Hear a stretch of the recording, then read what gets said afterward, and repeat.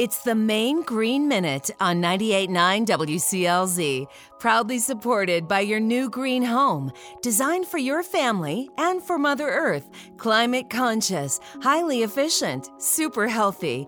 Douglas Ridge Eco-Conservation Neighborhood in Brunswick and at douglasridge.com. According to the U.S. Department of Agriculture, Americans toss out more than 96 billion pounds of food annually. That's a waste of food and money. $1,600 per year for the average Maine family of four. This waste puts an unnecessary strain on the land, water, fuel, and other resources used to produce our food here in Maine and all over the world. Most of our food waste ends up in Maine landfills, generating climate-changing methane gas. One important step you can take to reduce your food print is shop more often and buying less each time, if it doesn't require extra trips to the grocery store.